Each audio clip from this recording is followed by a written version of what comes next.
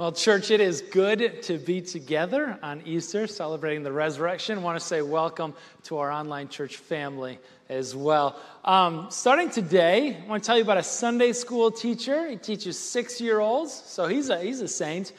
He wanted to teach the kids about heaven. And one of the things that he said is just to kind of get a baseline about where the kids were and what they knew already, is to ask them a few questions. The first one he said, if I sold my house and my car and I gave everything away to people that needed it, would that be enough to get me into heaven? And the kids, right, all in unison, all together, bless these kids. They all say, no, that's not enough to get you into heaven. And so the teacher ups the ante a little with these six years old. And he says, okay, what about if I stopped in the church, even on a non-Sunday, and I cleaned up, tidied up the place? What if I mowed the lawn in the summertime, shoveled the walks in the wintertime? Would that be enough to get me into heaven? The kids, again, all in unison, they say, no, that's not enough to get you into heaven. He goes, what if I was kind to all the animals? And what if I gave candy to all the good little boys and girls just like you guys, and I loved my wife? Is that enough to get me into heaven? And they all, again, say in unison, no, that's not enough to get you into heaven. And so he says, well, what's enough? He says, how can I then get into heaven? And this little boy in the back, without skipping a beat, just blurts out, you gotta be dead. And he's not wrong, right?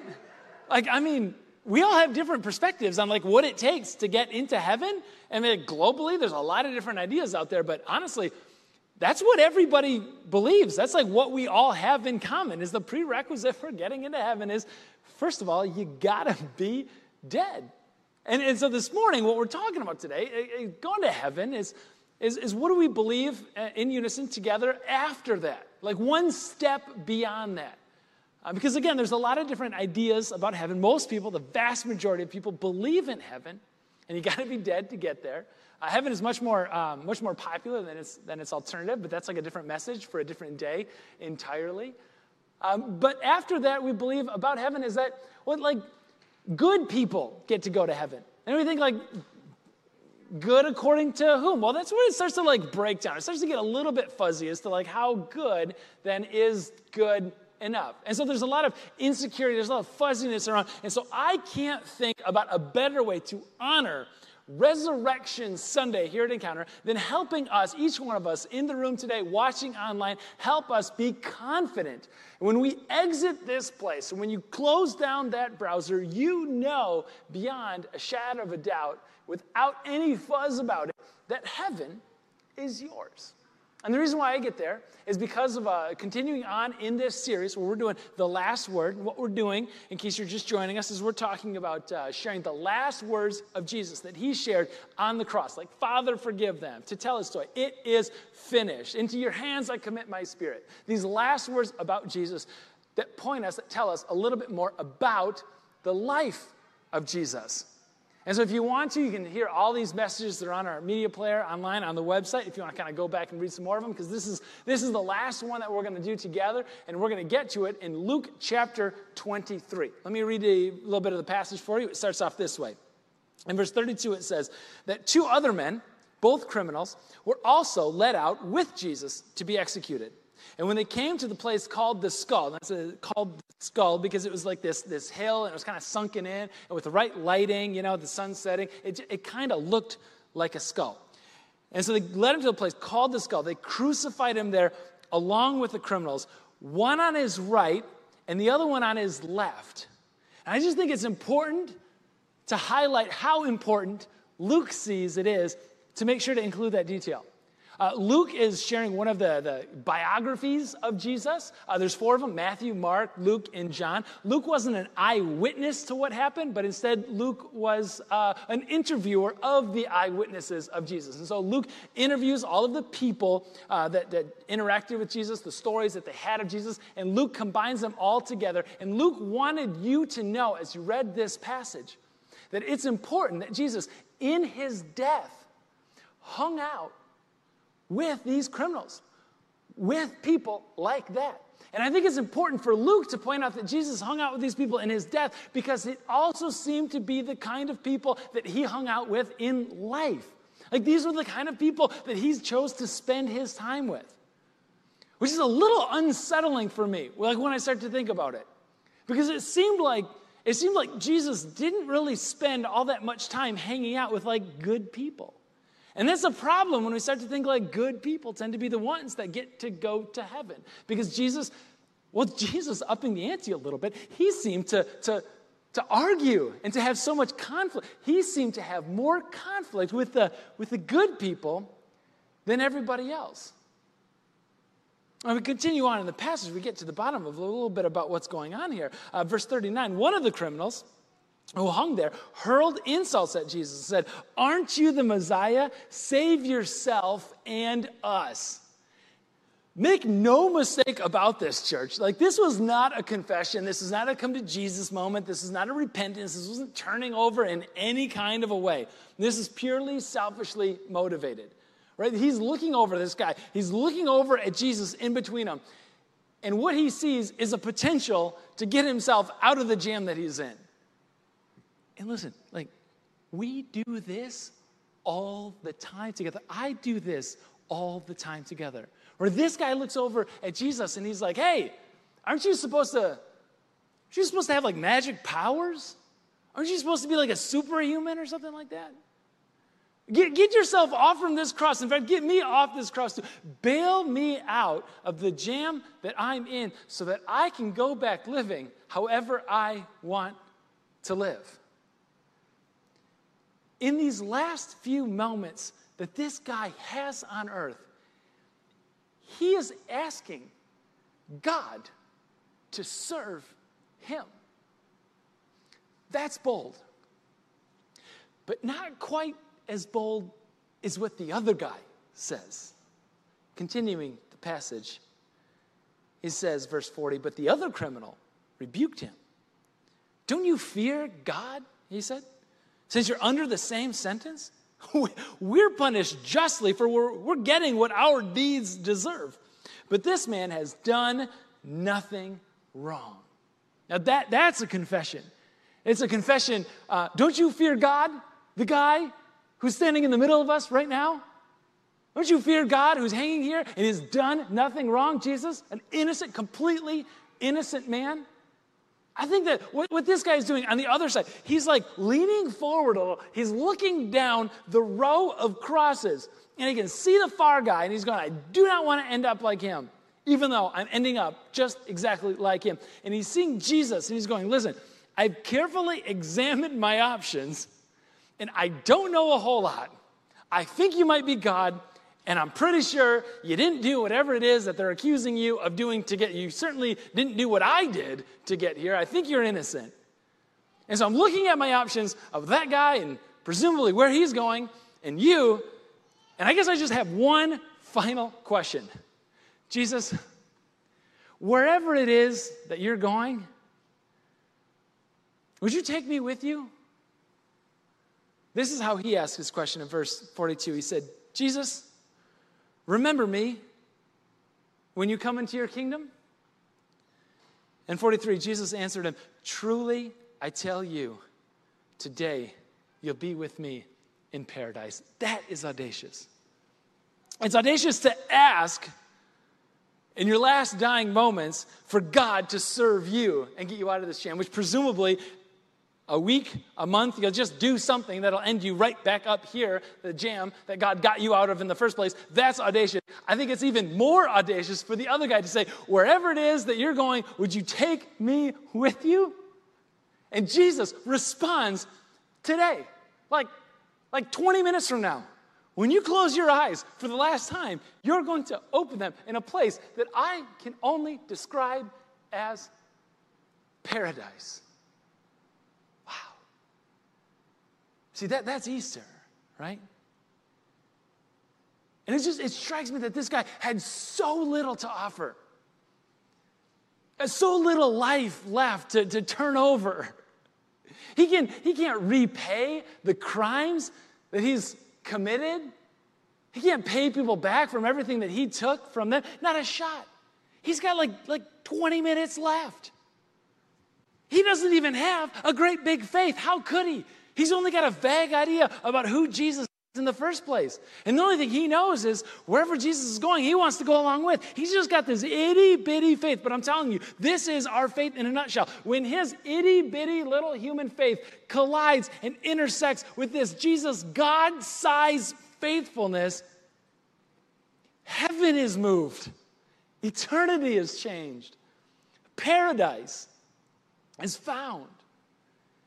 What an encouragement for anybody who's been in the jam before to know that I don't need to have this great big size faith. I want to believe that the reward on the other end is proportional to the amount of faith that I have here on this end. But Jesus goes, no, that's not it at all. It doesn't matter the size of your faith. It's the object of your faith. When your itty-bitty faith collides and intersects with my God-sized faithfulness, heaven is moved, paradise is found. There's a problem. The problem, though, is a 90-year-old Georgian woman named Helen.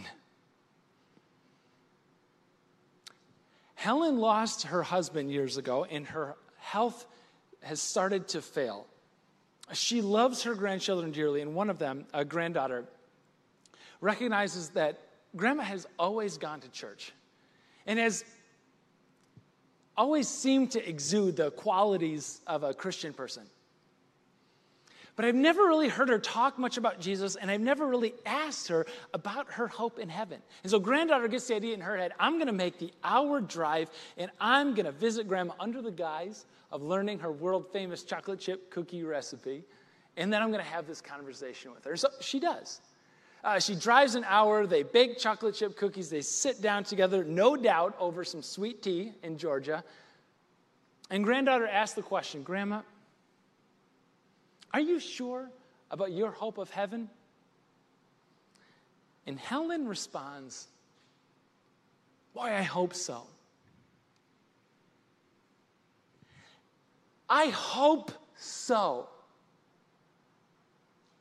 I'm telling you, if this 90-year-old saint of a Southern woman has only, I hope so, to go on, this woman who loves her grandkids, who serves her community, who drives the speed limit, who pays her taxes, who attends church every weekend, if her biggest hope is, I think so, I hope so, I'm sorry, what chance do any of us have? We're talking this morning about, how can we have the confidence that this thief has, that when he closes his eyes in 20 minutes for the last time, he's going to open them and be in paradise? How can we have the confidence that guy have if Helen doesn't even have that kind of a confidence? And so as a gift to you and for our community online here in the world, I would love for us just to be sure of that. And so I want to ask these three questions based on what the thief of the cross offers up, just these three questions, so that all of us, we can be sure once and for all. The first question from the thief that gets asked is, do I need a Savior? Am I really, have I recognized the need? The thief on the cross, he really gets it. I mean, he's hanging there, and what he says, his bold statement is, we're getting what we deserve. He knows he needs a Savior. Do we? Let's put it another way. How many sins does it take to be called a sinner? I mean, it sounds a little judgy, I know, right? Like church world, calling everybody's a sinner. Okay, present company included, right? This is a flat thing. How many sins does it take to be called a sinner? It's one, right? But this is how the world works. We got to understand, this isn't a religious thing, a faith thing. This isn't just a church thing. This is an everything thing. How many crimes does it take to be called a criminal? I mean, it's just one, right? How many specific times does it take to be unfaithful, to be called a cheater? I'm not coming down on anybody. That's not. I'm just dialing numbers. If your phone rings, pick it up. That's between you and him. But just recognizing this is how it works to flatten this whole thing. Now, some of us are a little bit above, right? A little bit better off than maybe some others. So let's just play the game. Let's say there is this scale of 0 to 100. And somewhere all of us are on this scale. And the important part is to recognize that Jesus calls whatever comes next, Jesus calls that paradise. And it seems like in paradise, nothing goes wrong, and it is perfection. And it wouldn't really be perfection much if he allowed all these imperfect people in all the time. So let's just say for paradise to be paradise, you got to be at around 100. This is a scale. So at the bottom of the scale, at around 0, is just the really worst of the worst, right? This is the Joseph Stalin, Pol Pot. This is the people who pronounce it GIF instead of GIF. I mean, just really bad people fundamentally, right? And then it's like somewhere on there, a little bit higher than that, okay, I'll own that, is me. I'm like 25. You're better than me. I recognize that already. So like you're hanging out maybe 45 or so. But like specifically, where would you put yourself on that list? Mother Teresa, right? Like she's a saint of a woman. Again, I mean, devotes her life to serving the poorest of the poor in Calcutta, India. Is giving her whole life again and again and again, everything that she has in the need and the service of people that she doesn't even know all that much. She goes out of this world, she dies with almost nothing more than what she came into the world. Just the clothes on her back and also a cane to help her walk around. Yet in her memoirs, she talks about how she had doubts and she had personal failings and she carried sin. I don't know where Mother Teresa ranks. I'm guessing somewhere around like 85, potentially 90, but not at 100. She doesn't even recognize she's not at 100. It's like, where would we put it? How do we make up the gap? You know, I think is the best shot of hitting 100? Norman Borlaug.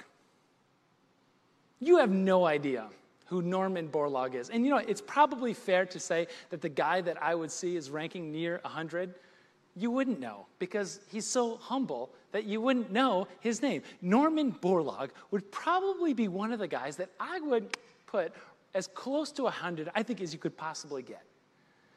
Norman Borlaug won the Nobel Peace Prize, the Congressional Medal of Honor, and the Presidential Medal of Freedom.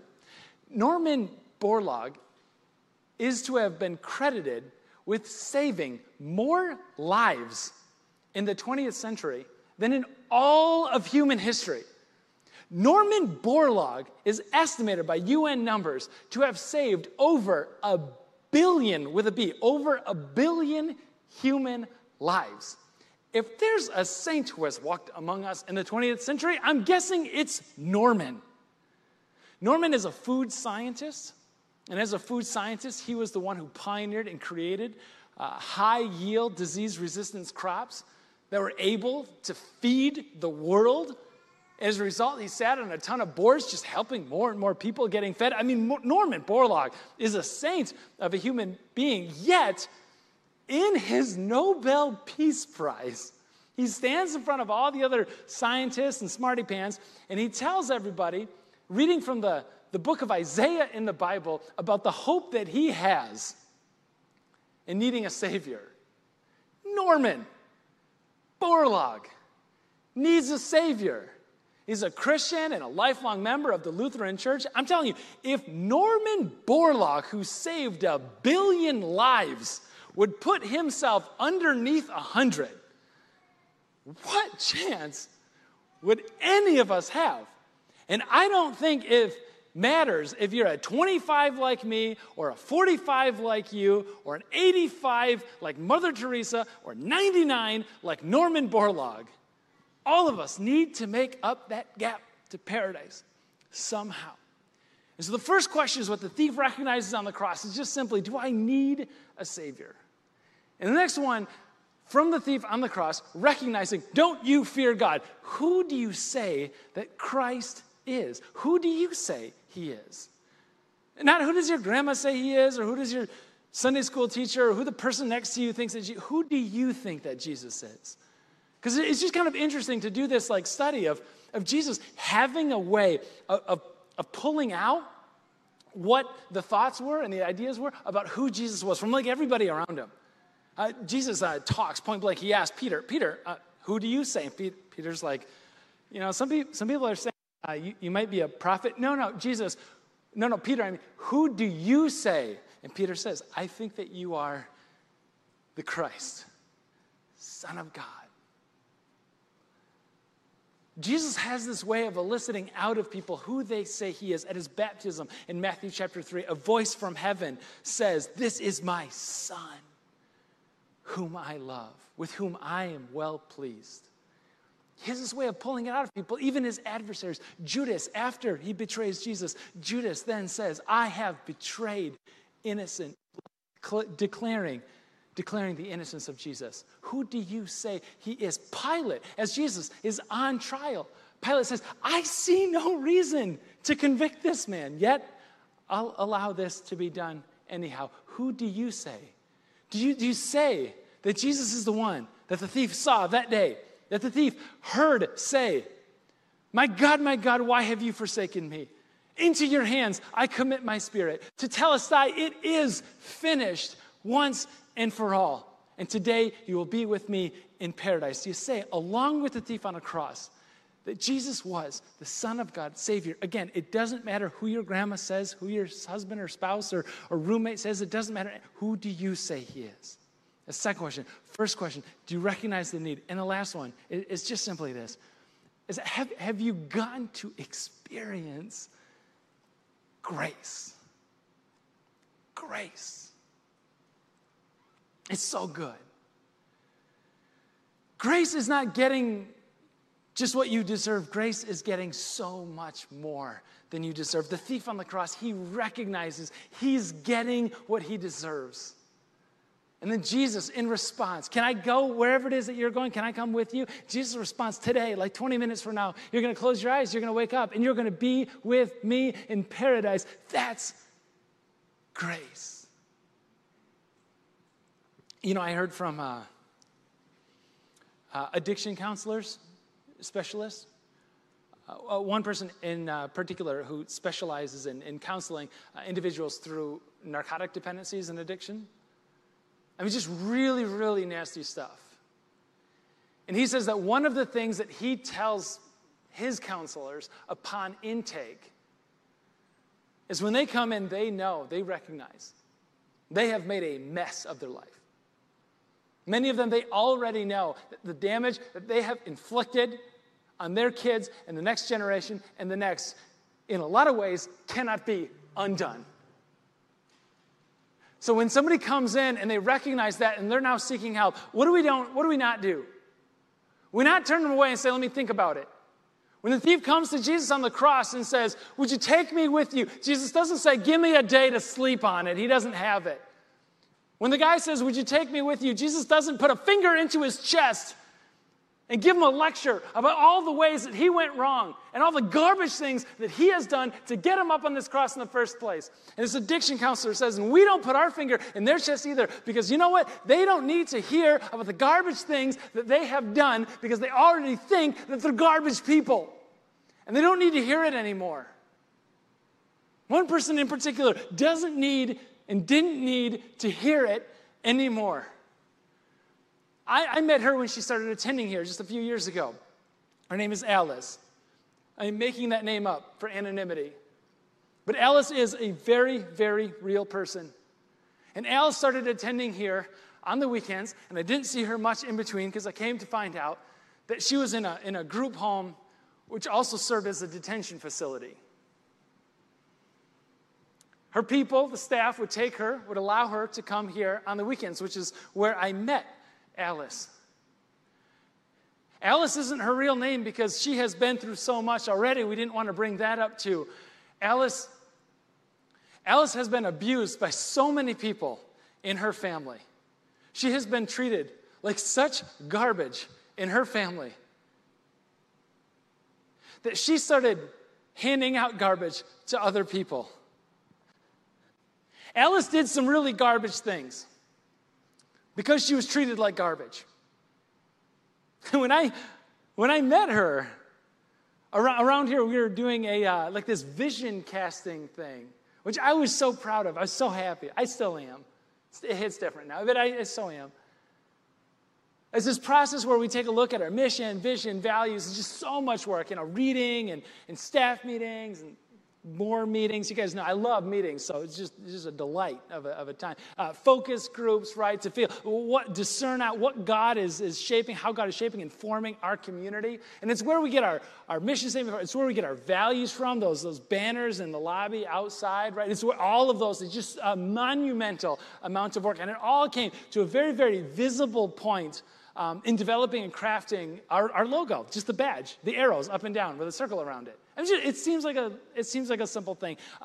There's so much depth behind it, right? The arrow up, we worship God. Arrow down, we grow to become like Jesus and have deep roots in Him. All of this happens not in isolation, but a community. So there's a circle all around it. There's like rich, deep meaning in the whole thing. And I am so proud because it's not only our church as an organization, what we're about and the environments that we're about, but it's also like my heart just beats along with that logo. And so listen, on this launch Sunday, we put the logo out everywhere. We have balloons made with the logo on it. We draw it everywhere. We stamp all the cups, right? It's just such a great time.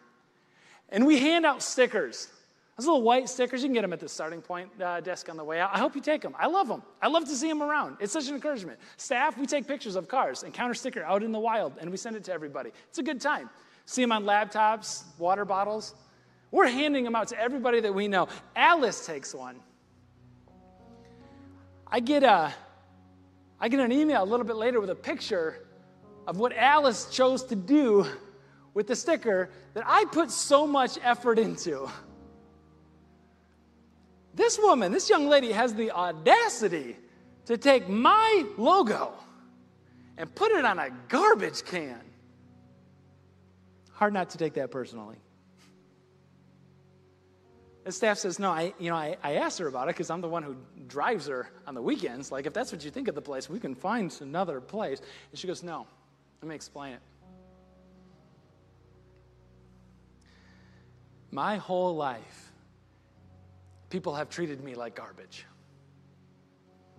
I tended to believe them. I'm a garbage person. That place you take me to on the weekends, that church, it's the first place that I went to where they served me coffee and a treat, donuts, bagels, where people would smile at me, ask me how I'm doing, ask me to serve, join a group. It's the first place that I've ever been to where I didn't feel like garbage. And so, recognizing what this place means to me, I decided to put that logo on the garbage can because every time I threw something away, I wanted to be reminded that I have a creator in heaven who thinks that I have infinite value and worth, that I'm not garbage. I wanted to be reminded that God loves me to death and back again to new life. I have a Savior like that. And listen, when the staff person shares a story like that, church, you know it's a follow-up conversation with me as soon as we can make it happen after that. And so we get together the next weekend that I see her. I ask her, I hear this story from her words. And a little while after that, Alice goes ahead and shows the world that she's been raised with Christ by getting baptized. It's a picture of Alice hugging me. Amen. Praise God. It's such a beautiful, beautiful thing of what God is doing in her life. Now she moves away. As her story continues to be told in the most beautiful way, she continues her education on outside of the area, so we're sad about that, but so thrilled with what God is doing. He's declaring to people, to you and I, one at a time, to all the Alices and to all the thieves on the cross and to every single one of us who ranks somewhere under 100, to say there's grace and power, even for you. Even for me. And so I can think of no better, no more fitting response than to allow you that gift as you leave, to have the confidence, to have this assured message today you will be with me in paradise, and to gift that to you in person and online as well. So church, where you are, can I ask you just to stand up?